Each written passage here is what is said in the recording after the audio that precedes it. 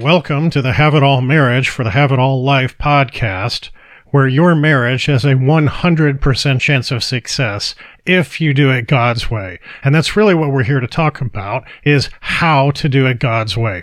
And in today's podcast, the topic is problems and possibilities and the path. And so there's four main problems that I've observed in over 20,000 breakthrough calls.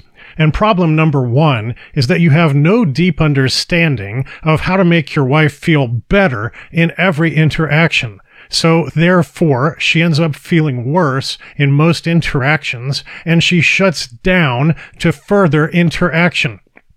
Now look, man, with everything going on in your life, there's no time to figure out what it is that will make interactions pleasurable for her. And so you end up like a dog to his vomit, repeating the bad interactions, interaction after interaction, without a container to contain her. Look, women want to be contained. What does that mean? It means to be kept within safe limits and you know, in a safe space. Now, here's the thing. She wants you to keep her emotionally in a safe space, emotionally within pleasurable limits. You are the chief emotions officer, as I have said many times before. And if you are failing or abdicating your duty, your responsibility, and your solemn obligation to keep her in a emotionally safe and emotionally pleasurable place, well, this is problem number one, and you've got to understand that it is happening in every interaction. When women say it's the little things, they're not kidding. It's the 20-second interaction when you walk past her. If she did not feel better in that interaction, I can promise you she felt worse. And so that's problem number one. Problem number two is that you have no way to undo the damage done by these bad interactions that pile on top of each other. Therefore, the damage done gets more intense. In other words, yesterday's slightly bad interaction becomes today's horrible interaction.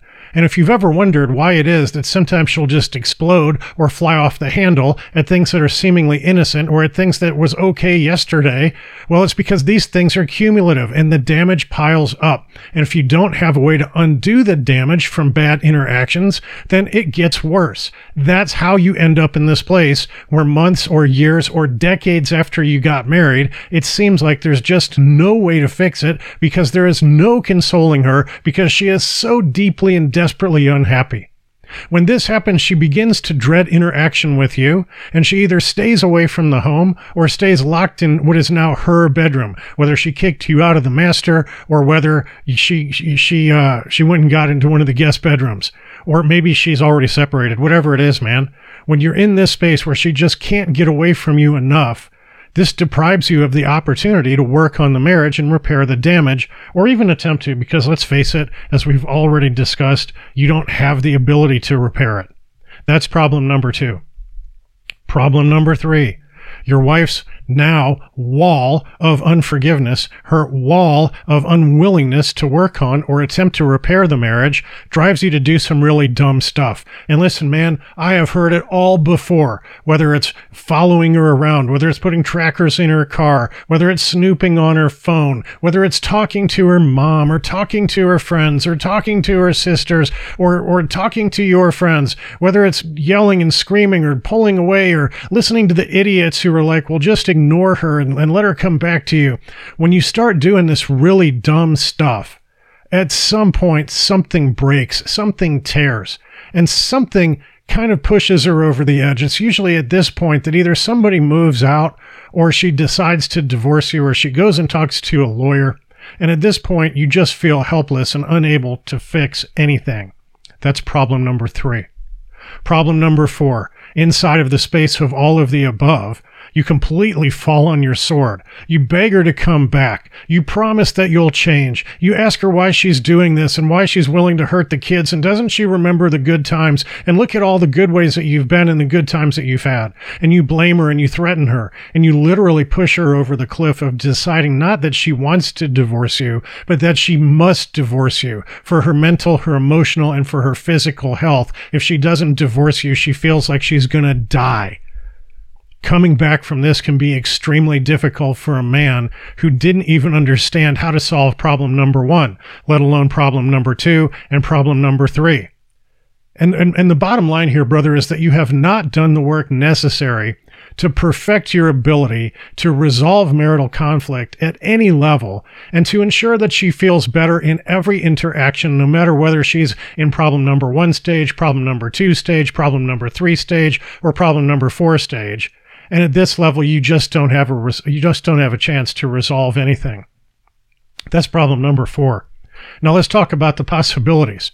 Possibility number 1 is you have actually mastered the art and science of and deeply have understood how to make your wife feel better in every interaction, even in those level 4 interactions, so that she feels better in most interactions and she opens up to further interactions. She wants more interactions with you and she wants them to last longer. Look, man, you got to get on this game field, this battlefield. You got to put in the reps and sets. You get to perfect your emotional leadership skills once you understand that there is an art and science of making her feel better in every interaction and learning how to become the man who can do it, and then practicing it with everyone around you, with your kids, with the people you work with all the relationships in your life. You're putting in those reps and sets so that you master the art of making her feel better in every interaction. This works even when she has decided that she must divorce you. This is your way forward. This is the first possibility that must become true for you in your life. Possibility number 2. You become a ninja master expert in reversing the damage done by your past bad interactions, and you undo the mountain, and as each issue gets resolved, all the other issues are less painful to her. Listen, man, you got to understand this cuts both ways. In one side, as the interactions pile up, these bad interactions pile up, they all hurt more. But as you begin to take down off the pile and resolve these issues, they all hurt less, and even future slip-ups don't result in the blow-ups and the explosions of that you're experiencing now. All the other issues are less painful. So in that space, she begins to look forward with interaction with you, and either stays at home or decides to come back into the bedroom, or moves back in if she has moved out. And this opens up massive opportunity for you to work on the marriage and actually repair the damage. Look, man, we've started out with some guys, they were in such a bad place with their wife. All he got with her was a 2-second handoff to talk to his kids on Zoom once a week. And we were still able to help them to deploy possibility number 1 and deploy possibility number 2. And now they are happily married, and some of them are the testimonials that you see in my various marketing. So this is possibility number 2. Possibility number 3. Your wife drops her wall of unforgiveness, and she drops her unwillingness to work on and attempt to repair the marriage. And for the first time, you are now making massive progress on repairing the marriage.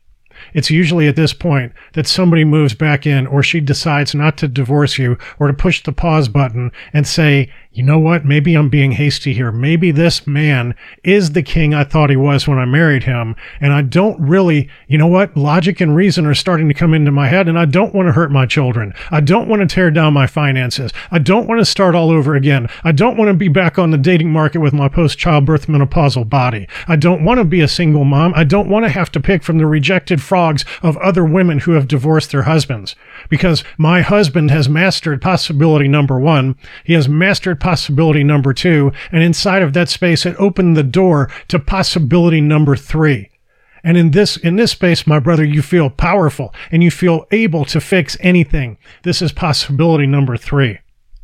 And possibility number 4 is inside the space of all of the above. You stand up like a man, like a leader, like a king, and you attract her back emotionally, and you attract her back physically, and you attract her back intellectually, and you attract her back spiritually, and you attract her back sexually, and actually change and become an elite level husband and attract her more strongly than ever before. So much so that you become the flame and she becomes the moth. And one day she wakes up and realizes that, and she understands she wants to be led by you to become a better person, because now you have the moral authority and you have led on that path, and you have become such a better husband that she now in that space is able to see what she was not able to see before and understand what she was not able to understand before. And that's that she too had faults and flaws inside the marriage, and she too needs to work on herself, and she too needs to find some problems and possibilities for her to pursue as well.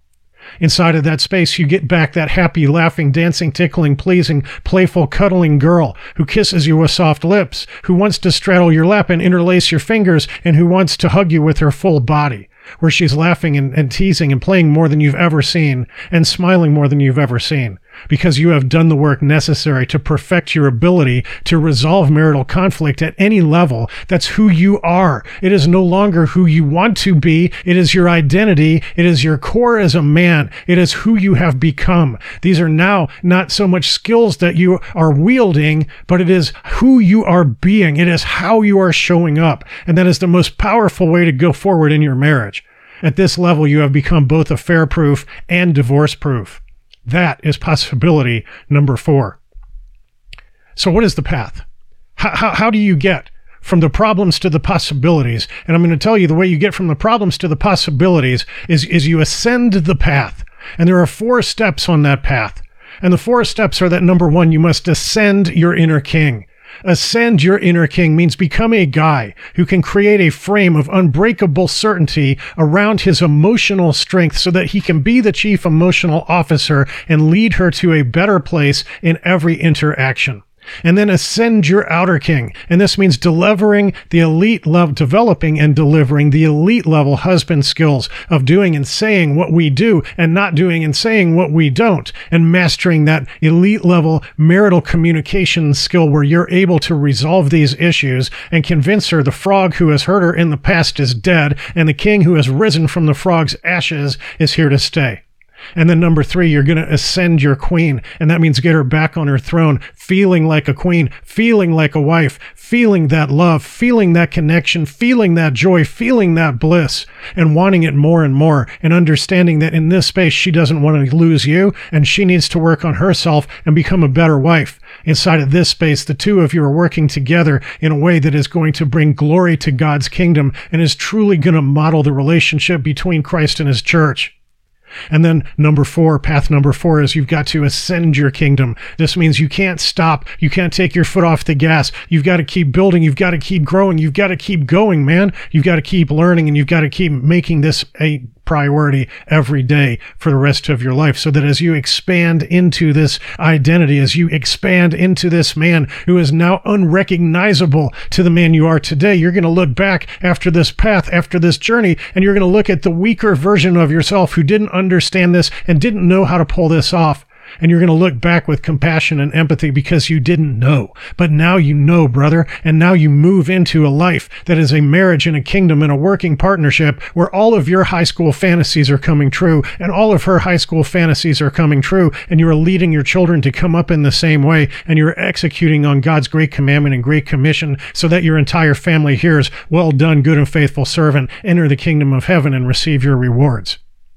Now, the path to get to these 4 paths, these 4 ascensions, starts with the ascension of yourself. You have got to ascend yourself. Brother, no one is coming to save you, and God says you are to lead your wife.